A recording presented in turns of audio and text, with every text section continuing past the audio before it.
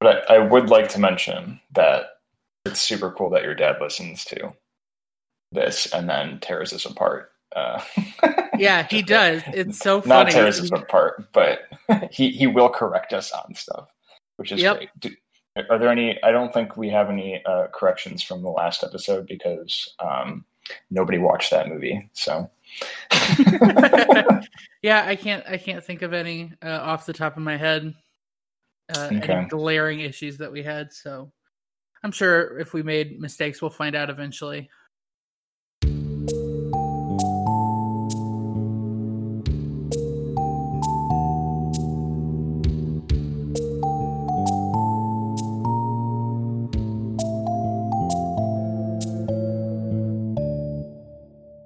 Hello, everyone, and welcome back to Watch No Evil. This is Matt. And this is Zach. And today we're going to be hitting on the 1999 film Sleepy Hollow. This film is a little bit different than ones that we've done in the past, just because it's a little less about the conventional horror stereotypes that we've talked about in previous episodes, as well as episodes that we're planning for the future. And I think that one of the things that I like about this movie is that it's really clear that Tim Burton is paying homage to a lot of those old school horror movies, like the Universal monster films. Did you get that feeling at all when you were watching it? Well, as we've discussed before, I have not seen a lot of like the more conventional horror movies, like the ones that you're mentioning here. So I actually didn't get that much. I mean, like I did get this kind of like overall gothic feel from it. I mean, I guess I've seen Psycho and like some of the Hitchcock movies, and I guess I did get kind of that vibe. Right. And I mean, this movie is really interesting because it does employ the use of jump scares, which are a staple for horror movies. And I think a lot of movies use it as a crutch to appear scarier, because sudden scare is going to get our heart rate going faster and faster. And I think with a lot of contemporary horror movies, they try to use the jump scares to trick people into thinking that it's like a scary movie. And in doing so, they sort of remove a lot of the good storytelling aspects. And the nature of this film being an adaptation of the book, The Legend of Sleepy Hollow, it doesn't have to employ a lot of those jump scare elements. And so I think that it's not as conventionally scary because we're not seeing as many, frightening sudden images pop up, but rather it's about setting a horrific or thriller-based ambiance, which is really important. Yeah, I would definitely, I think I would classify this as more of a thriller than a horror, just because it's like it blends genres a little bit more. Like it's part almost like murder mystery, but also has those horror elements because it is kind of edging on being a slasher movie. And it does have elements. It's got humorous elements. So I feel like thriller tends to be more of a synthesis of genres more so than horror. And this even contains some action sequences too. I would agree with that. It feels a little bit more Cabin in the Woods in spirit, where there is a clear blending of all the different ideas. And a lot of that comes from a really strong and well-pronounced aesthetic, which everybody knows Tim Burton for. And I think a gothic setting, it fits really well with that aesthetic naturally. Tim Burton actually said that he made this film with the inspiration of the gothic horror films of Mario Bava and the Hammer Film Productions. So he actually took a lot of inspiration from those movies, which kind of explains that kind of paying homage to those movies. I have not seen any Mario Bava movies, I should say.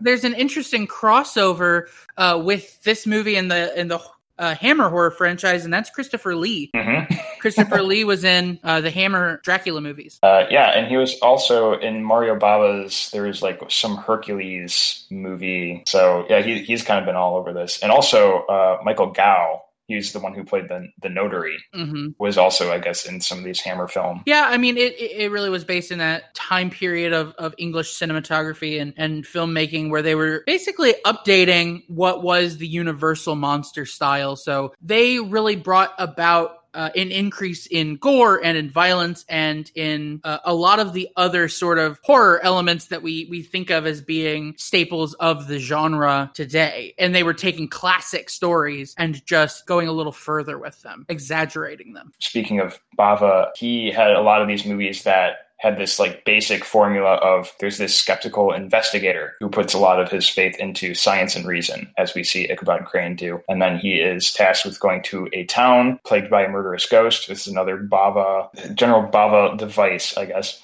And then he questions his skepticism about the supernatural because he has this experience where he sees the Headless Horseman. He's no doubt headless.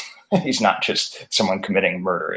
There's obviously some supernatural going on here. I think that there's an interesting thing to be said in that detective that is faced with his own skepticism. And another, I guess, element of comedic irony in it is that Ichabod Crane goes to Sleepy Hollow. People are skeptical of him and the trickery that he is doing. And by trickery, I mean the scientific investigation that he's doing. So they're sort of skeptical of him and his methods as much as he is skeptical of the supernatural, which they all believe without hesitation. So there's this mutual skepticism going on that they both sort of resolve at the end of the movie, because both his scientific methods are deemed reliable, and it's clear that the supernatural elements of the film are true as well. And I think that ties into what he's doing with the birdcage, where he's flipping the birdcage, where on one side it's a cardinal and on the other it's the cage. And when they're spinning fast, the oscillation creates the trick that the bird is in the cage. And so it's sort of like two sides of the skeptical coin. Both really do exist. Combined together, they just create a new image. And it's funny that you mentioned that, like the two sides of the coin kind of idea. Is when he first presents the optical illusion to Katrina, just to be like, hey, look at this cool trick. And she's like, yeah, it's magic or something. And then he says, truth is not always appearance.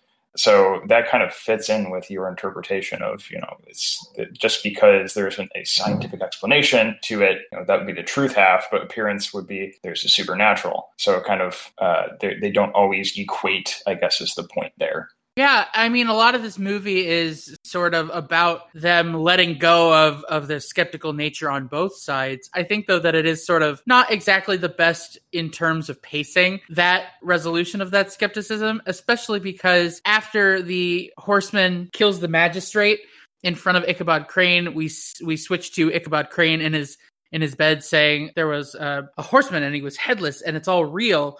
And Michael Gambon's just like... Yeah, we all told you. Everyone told you.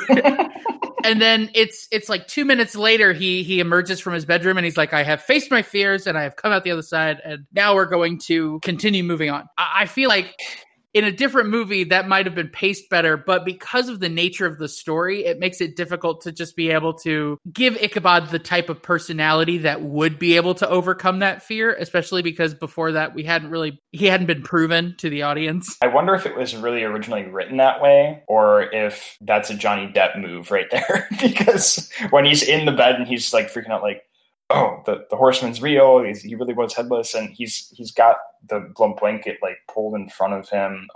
It's just very Johnny Depp.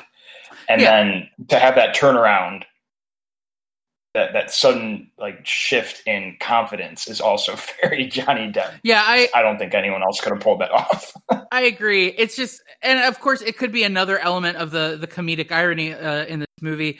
And especially because so much of this movie is reliant on the humor. This movie is really that genre-bending kind of film because there are a lot of comedic elements. And then a lot of the horror elements are very much grotesque in essence, the way that they handle blood splatter in the movie and the way that things are designed. It's a little bit more atmospheric. The fog. Yeah, the fog, the use of the fog, which I think does harken back to the 1950s, 1940s classic horror movie aesthetic. I mean, going back to the humor thing, you mentioned the magistrate getting beheaded and killed in front of Ichabod, and that's when he has that sudden turn of, oh, there is this supernatural element. That death scene was quite humorous, I thought. He's got his, what is it called? That little pendant thing. He's got the Ankh. The Ankh, that's what it is, right. So he's got the Ankh, and Ichabod goes, hey, what's this about? And he said, it protects me from the horsemen. And then pretty immediately, the horseman appears. And it's pretty clear that he's going after the magistrate and not Ichabod. So the magistrate starts running away. And then right before he gets his head chopped off, he says, "Oh my God." And I thought that was a great line because he's supposedly this religious figure. And I don't know if it's like this call out to God. It did not seem that way, but it was like this one last, hey, let's pull religion into this kind of idea. And then the way his head spins on top of his body before it rolls, and then it lands between Ichabod's legs, which I don't know how we want to read into that, but you can do what you want there, I guess. It was just very humorous the way he dies. Yeah, it is really interesting, too, because you don't necessarily consider the Ankh a Western religious symbol. You know what I mean? I would normally associate the Ankh with, Egyptian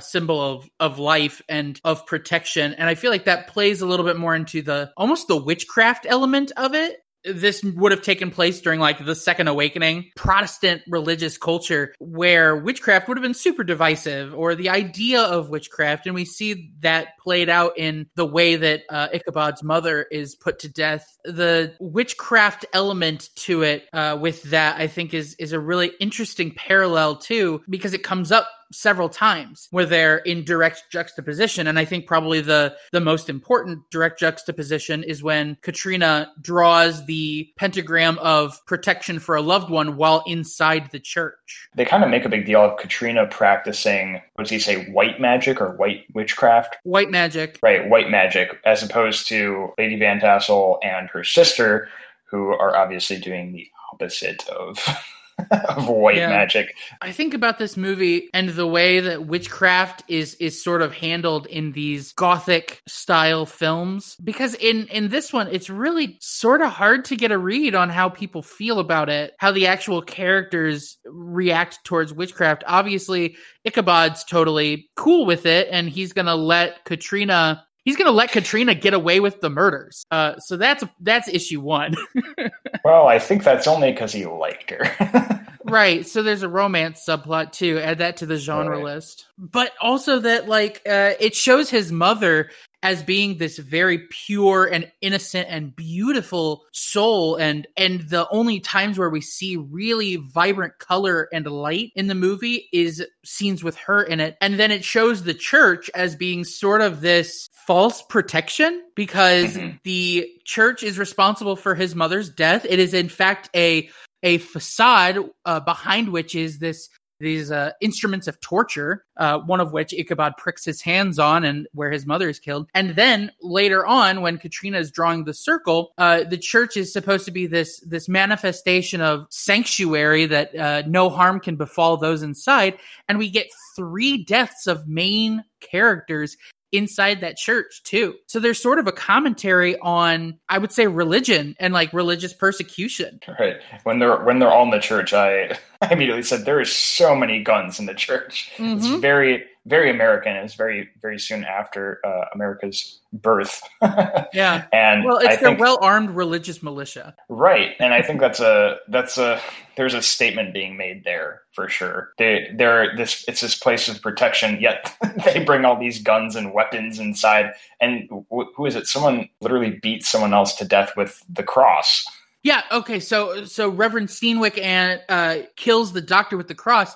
And think about for a second how quick everyone inside the church, including the reverend of the church, are to basically demolish the inside, totally desecrate the building. He breaks a cross off to bludgeon another man to death with it. Everyone else that's inside, they're pushing pews and they're breaking windows, and they are so quick to just absolutely demolish their, sanctuary. And it's supposed to be this like beacon of safety that the Headless Horseman can't cross into, but it's portrayed more or less as like a wartime shelter, and one that's ineffectual at most. So I think that it's really interesting that there is in this movie such a sharp contrast between the portrayal of witchcraft, which in the film is mostly used for good. Obviously, the Headless Horseman being controlled to kill people is the negative side, but Katrina, Ichabod's mother, even the other witch sister who uses her power to warn Ichabod, are sort of positive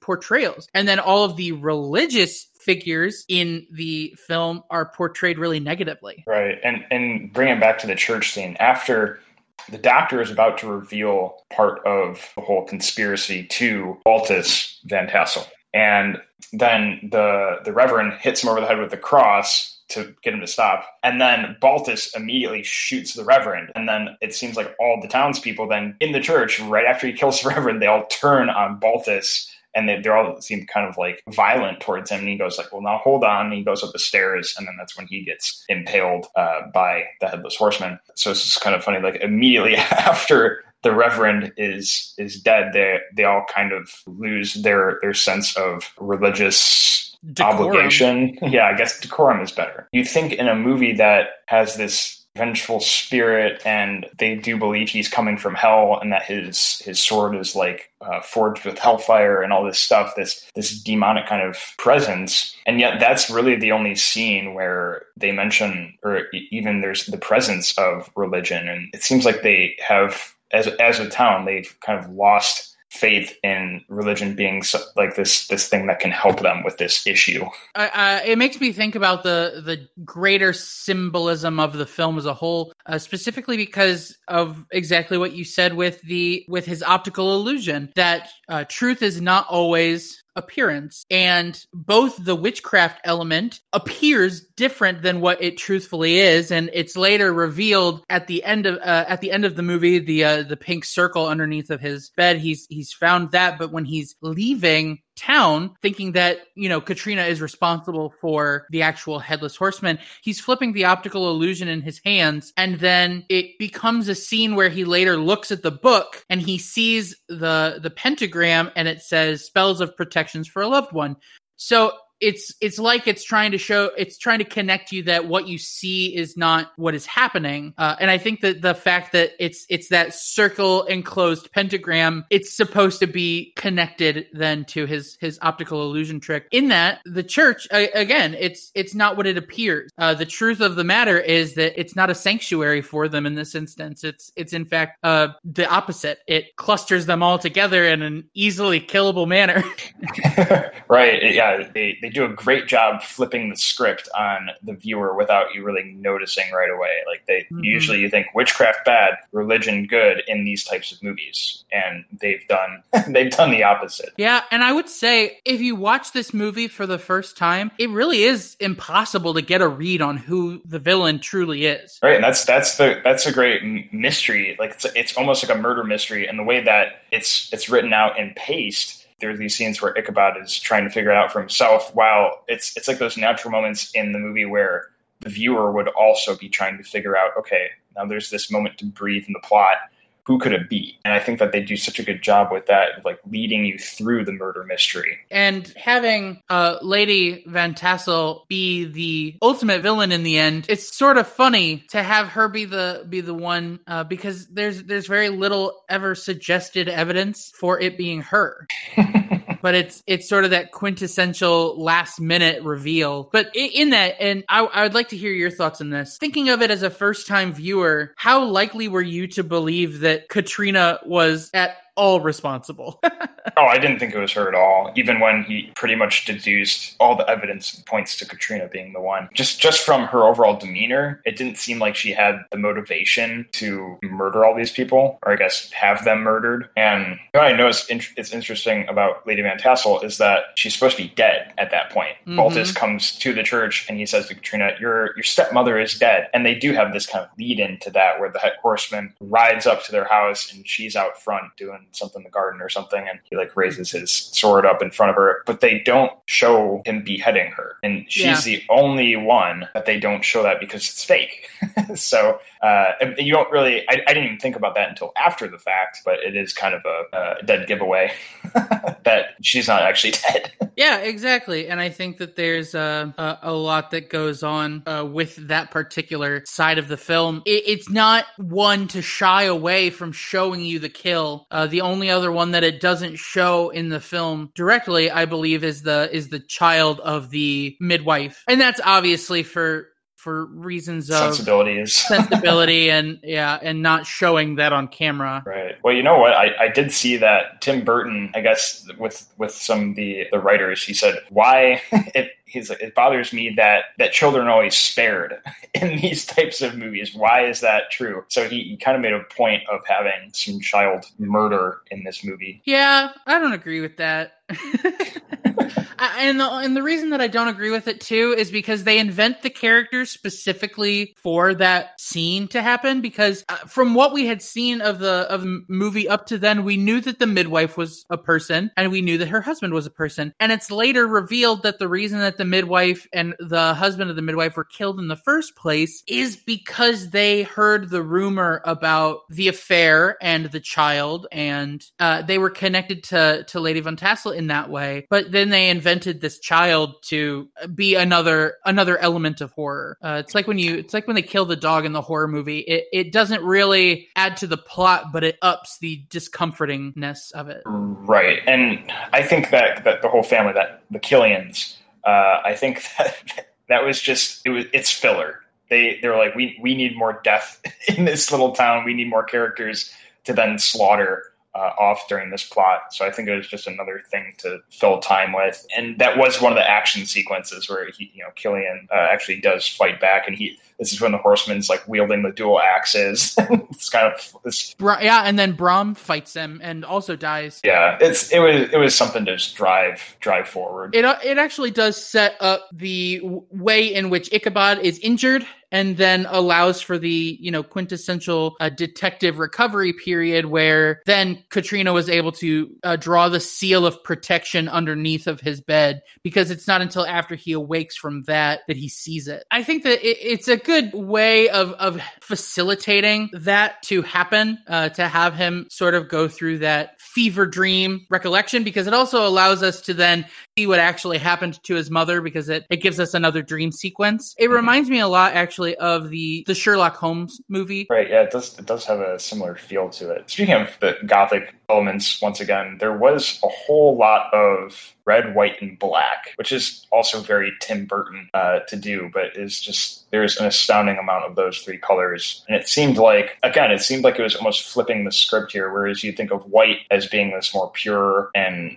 good kind of color, and black maybe being a little more neutral, but then red, as we've discussed in previous episodes, red is usually, that's the color of the devil, and it's bad. It's this kind of off-putting, violent color. And it seems like a lot of the good things in this movie, a lot of the cardinals are red, and that's considered to be this symbol of good throughout the movie. I agree with what you're saying. I don't necessarily think it's a good thing. I think it's sort of a symbol of truth, because he talks about truth is not always appearance with the optical illusion. And then when he's at the tree and he's hacking into the tree and the blood is coming out, that is him finding the truth in the situation and realizing that the tree is a portal to hell, and that everything going on with the Headless Horseman is real. I think the same thing is even said when he's doing the autopsy on the widow who was with child, and it has the blood splurt out, and it's supposed to be this comedic moment, but it's also when he emerges from that and he's covered in red, he reveals the truth about her situation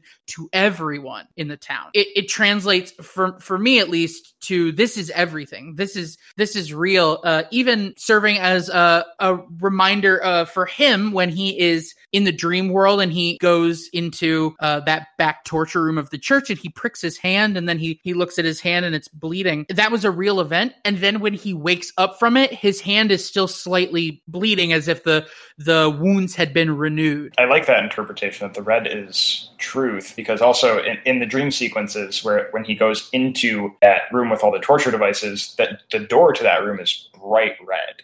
So that makes sense that he's kind of figuring out things in the dream. And then also Katrina's room is very red inside. I don't remember when it was in the plot, but she got injured or something, and he's like checking up on her in her room, and there's just all this red, and I wonder, because Katrina's character has this kind of almost omniscience to her. Like she's very calm the whole time, and she seems to know, like, you get this impression that she knows more than Ichabod, even though Ichabod's the one investigating everything. That's because she knows the truth, or because they try to frame her for the purpose of the plot.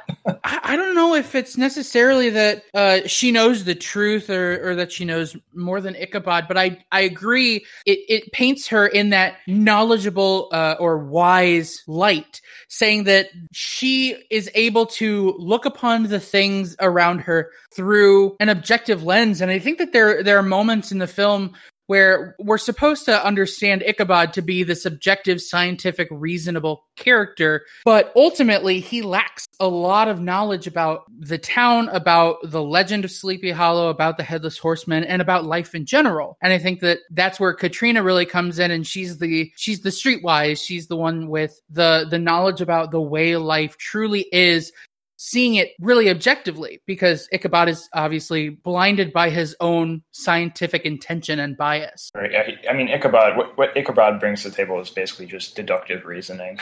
and even then, he's still trying to fit what is happening into his own framework. He doesn't let things just sort of happen and pass him by. He is actively trying to shape it to his design. So I agree. I think that Katrina is really more that truthful embodiment. Right. So I have a question. This just occurred to me.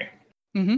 So Lady Van Tassel is the one in charge of who the Headless Horseman kills. You know, she has his skull, so then she is in control of him as a spirit. And so she has all these people killed so that she gets the Van Garrett inheritance and has her vengeance on those people that wronged her family all those years ago. So this guy, Ichabod, comes to town to investigate, and as time goes on, gets closer and closer to figuring you out. Why doesn't she just have him killed before then going about business as usual, trying to get her inheritance? Like, how are those... How are those deaths more pressing than the guy who's finding stuff out about her? That's a good question. And actually, I think it's because she has Ichabod as a pawn, because I believe that she knows that he thinks that it's Katrina. And I think that she knows that he doesn't suspect her, actually. Well, and I guess when he does start suspecting her, that's when she's off in the woods with, who was it again? The Reverend Steenwick. And then the next morning, she makes a point to then show her hand cut to Ichabod. And that's kind of like when they have the body later of Lady Van Tassel, that's kind of the identifying mark, is that she has this cut on her hand. So it's almost like she staged that instead of just having him killed, which still is baffling to me. Why wouldn't you just do that? But I think that was another instance where that makes Reverend Steenwick look bad. And I think that it's not until Balthus Van Tassel comes in and Ichabod deliberately backs up her story about the kitchen knife and about how, and doesn't say anything, that she kind of has him in the spider web. He's not going to reveal anything. And ultimately, whatever he does come up with, it's going to be directed towards Balthus, or it's going to be directed towards Steenwick instead of her, because she was just a nurse beforehand. As far as he knows, she's totally innocent. Right, but my point is, cover your bases. just be safe. Right. But let's think about it. It seems like she also has to have like articles of their clothing to be able to perform the ritual. For example, she needs Katrina's hair. So we don't know, I guess, the bounds of the paranormal requirements. Maybe there's something about Ichabod that doesn't allow him to be directly hunted by the Headless Horseman. Maybe it was that book of witchcraft that Katrina gave him. I don't know. Mm-hmm. Well, I mean, do we ever really see Lady Van Tassel interact with Ichabod before that scene? There's where it's right after when he's hurt by the horseman, with the scene with Brom dying, he gets hurt. And then he wakes up in bed, and Lady Van Tassel is like nursing him back to health. And he goes, "Oh, like what happened with your housemates or whatever that normally would be doing this job?" And she said they all left because they're afraid of the horsemen. So there is just that moment before. And actually, that would have been a good time to have taken something of his that could be used. Yeah, I mean, this movie's not without its faults. Well, and speaking of its faults, let's talk about the Horsemen. Yeah, let's do it. So I don't think that they didn't like do the Horsemen poorly. I think, in fact, the way that they did the Horsemen in this like kind of vaguely campy manner was purely intentional. And so the Horseman is supposed to be a Hessian, right? So for those listening who don't know, a Hessian is or was a German mercenary who served with the British Army in the Revolutionary War. So he's this, soldier for hire who was fighting American soldiers, and it would be the American soldiers that then killed him with his own sword. Yeah, and for that, he wants to take his revenge on the Americans in this little Dutch town. Right, and it's like this classic vengeful spirit trope of, he lost his head, so now he's collecting the heads of his victims in death. So it's and the one kind of neat thing about the Horseman is that detail of the neck wounds being cauterized, and I think it's Baltus says that it's from the hellfire that is like on his sword. So I thought that was kind of a neat touch of, okay, so maybe there is some supernatural, unless this guy's got a lightsaber or something. I would agree that I don't necessarily think that he was the best iteration of the Horseman that they could have done, but he definitely was an interesting figure in the way that he was portrayed in the film as this agent of evil that was being controlled by Lady Van Tassel, which is a very interesting adaptation from the original story. I have a question for you then. Where do we rank the Headless Horseman in sort of the compendium of villainry? Do we consider him to be the villain of the movie? So you're asking whether it's the Horseman or if it's Lady Van Tassel? Yeah. I think it's both. You think She's it's both? using him. I mean, he's from the flashback when they're kind of telling that origin story of the Horseman. He does not look well adjusted.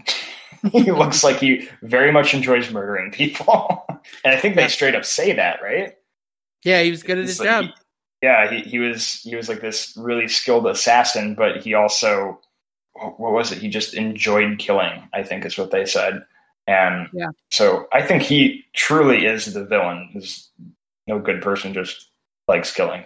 Yeah, I think it comes down to the creation of a monster, and so I wanted to sort of talk about that idea of creating a monster in horror movie films and sort of how this one fits into it, because I would say that this isn't the first movie where there has been a monster or creature or killer that has been under the control of someone else who is pulling all of the strings, and I found this particular instance, it sort of makes the Horseman feel less scary to me, knowing that he is being controlled by Lady Van Tassel. And I was wondering if you felt the same way, that potentially part of what multiple viewings of this movie do is that they remove the audience from feeling at all afraid of the Horseman. And the reason let me clarify, the reason I'm asking is because when I saw it the first time, I would say, I was probably scared of the Headless Horseman. And I would say that in even the cartoon versions of this that I've seen, when it's the first time, you're a little bit more afraid of the Horseman. But then coming back to this movie so many years later and already knowing that it's Lady Van Tassel that's controlling it, I feel removed from the Horseman because I don't know Lady Van Tassel and I've never interacted, and therefore because I've never interacted with her, I don't have to fear the Horseman. Do you feel that at all? I would agree there, because especially since she is a mortal person with, questionable conscience, but she has a conscience, and as opposed to just this vengeful spirit just wrecking this town with, willy-nilly, no regard for any rules or anything. And then when it's revealed that she's the one pulling the strings on him, and it's revealed that there is this method behind the killings, then it does become less scary.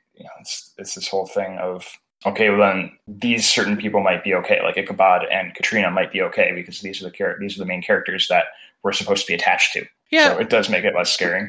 I think that it makes it less scary. And as far as this film being a horror film, it is classified as a horror film. And I think that there are quintessential horror elements to it. The monster is not the thing that I am really afraid of in this movie. The Headless Horseman's not who I'm waking up in the middle of the night in a cold sweat having dreamt about, because having the knowledge that he's being controlled by Lady Van Tassel sort of takes away that element for me. I don't know if you feel the same way, but I think that it's a level of removal. Right. I mean, what creates that level of removal, I think, is as soon as you take this being who seems to have no regard for the rules of society, and suddenly it's revealed that there is a rule. Even when you give it one rule that it follows, it becomes less scary, because you could say, all right, this is how I avoid angering this demon and getting killed, or, this ghost or whatever he is. There's a way around it. Suddenly there's a logical, not explanation, but there's a logical solution. Yeah, I think that, we talked about other movies that we want to do for this. And actually, it makes me think of The Strangers. And the reason that, for me, The Strangers is such an intensely terrifying movie all culminates with when the lead actress in that movie says, "Why are you doing this to us?" And one of the strangers responds with, "Because you were home." That, to me, is horrifying, that there is a creature that is, or that there is a villain that is killing without regard and without sort of rule, but just because. And I think if you're watching Sleepy Hollow for the first time and you see the Headless Horseman, and the Headless Horseman's motivation is taking revenge on this Dutch New England town, that feels a lot scarier. That feels a lot more personal, because we're viewing the movie and we're like, oh, I don't live in this town, but you instead become a part of the everyone in this town. There's a lot more sense of, I guess, community in thought. And then once you boil it down to, oh, everybody else in this town is fine, it's just these select people who have to worry, it becomes less communal and more individualistic. Right. And I think that, so we have this theme or idea of truth in this movie. And I think that in a horror movie, what creates the horror, or I guess the potency of the horror, is this ratio of truth to fear. And the more truth you have, the less fear you have. Right. And vice versa. So in this movie, as the plot goes on, if I was to graph this out, you would see the truth going up and you would see the fear going down. That's why towards the end of the movie, they have these intense action sequences to give you more of a thrill to simulate fear, and I guess fear for their lives instead of fear of the horsemen. And that's, and you mentioned The Strangers. That's there in that movie. You do kind of get this sense of truth going up as the plot goes down, but then that line happens that you mentioned of "because you were home," and then the sense of truth just goes negative, and fear goes all the way up, and you go, "Wow!" They're just to quote, what is it, The Dark Knight or whatever. You just want to see the world burn. Yeah, that's what's scariest. Yeah, and I think that an element of modern horror that happens, and if you treat this like a classic horror film, there is that element of desensitization that we've had as people who have grown up with terrifying movies. I mean, we talked about The Thing, which was before our time. I mean, if you look at Alien, if you look at Nightmare on Elm Street and Friday the 13th and Reanimator, all of these things that sort of happened before us, and by us I mean Zach and I, there's a difference because we have grown up with this type of horror versus the 1940s, 1950s aesthetic of horror movies, which was more atmospheric and more about character creation, because to be honest, Frankenstein never did anything that I would consider woefully scary. Dracula never did anything in those movies that, made me nervous or would scare me, or the Wolfman even. And I would go so far as to say a lot of the William Castle movies wouldn't have really given me reason for terror or for pause or for fear. And if you think about this movie, if you took this movie and you enhanced the black and white of it, you just made it pure black and white, you put it back in that time period, I think this movie would be way scary. I feel like Tim Burton very much intended for this film to be retrospective almost. It's kind of bringing these modern elements into a classic tale in this old setting.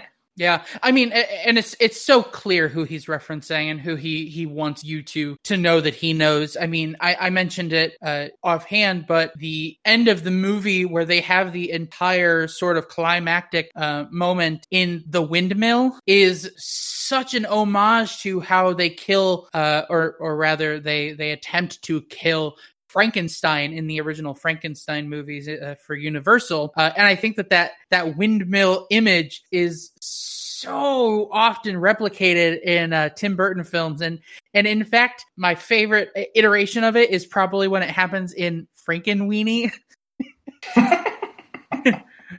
which at times I think is more scary than this movie is. And it's a cartoon. But they do it again there, and I mean it's down to like every element of that windmill that you're viewing, the how tattered it is and how decayed it is. It all just looks like the quintessential Frankenstein windmill. That scene does feel like it's almost from a different movie. It feels a little out of place. I mean, it's not so much in setting, but in pacing. It feels like a different movie. I don't know how else to put it. It's really clear where he's getting a lot of his references. And I think that's why it fits so much better into that horror aesthetic, which is an important part of horror movie history. I mentioned Mario Bava earlier. There's also when Ichabod's in his dream and he sees his mother in the Iron Maiden torture device. That concept and that image is almost shot for shot from one of Bava's movies, Black Sunday. Yeah. I know about that. And that one actually, Tim Burton he had wanted to remake that movie, but I guess it never went through. I guess he exercised his ability to imitate it here. Let's talk about the score of this movie, Zach.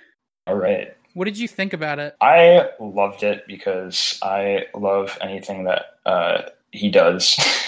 He's just so good at matching what's going on screen. The score of this movie is, of course, by longtime collaborator Tim Burton, Danny Elfman. I think that Danny Elfman does such a good job of orchestrating and writing for what is going on screen, just to match.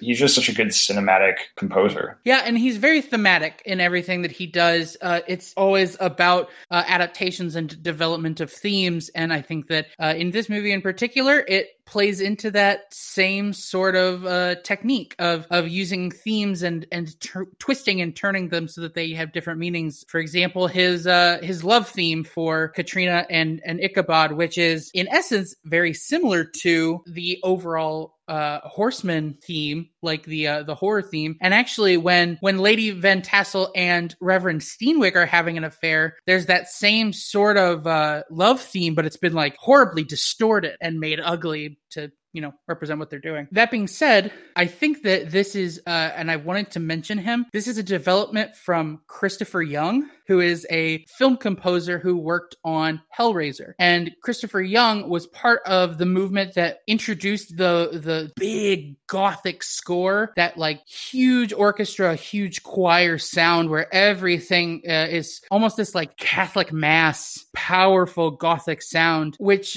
began from subverting the traditional electronic score that was becoming really prominent at the time. He used Hellraiser to take it in a new direction, and I think that they really felt the effects of Hellraiser all the way up to this movie. Yeah, there were a lot of moments where you hear some voice come in, and it does help to create this more unsettling kind of feel. Like, for example, when what's the kid, young Mosbeth and Ichabod are going to see that witch, and they hear her kind of singing to herself, or I guess kind of chanting almost, and it fits so well with the soundtrack that at first I wasn't sure if it was part of the soundtrack or part of what was going on in the movie. But then they seem so freaked out by this. Okay, so it's a sound that's happening in the movie, but it's so integrated. So I have a question, Zach. You are a competent musician.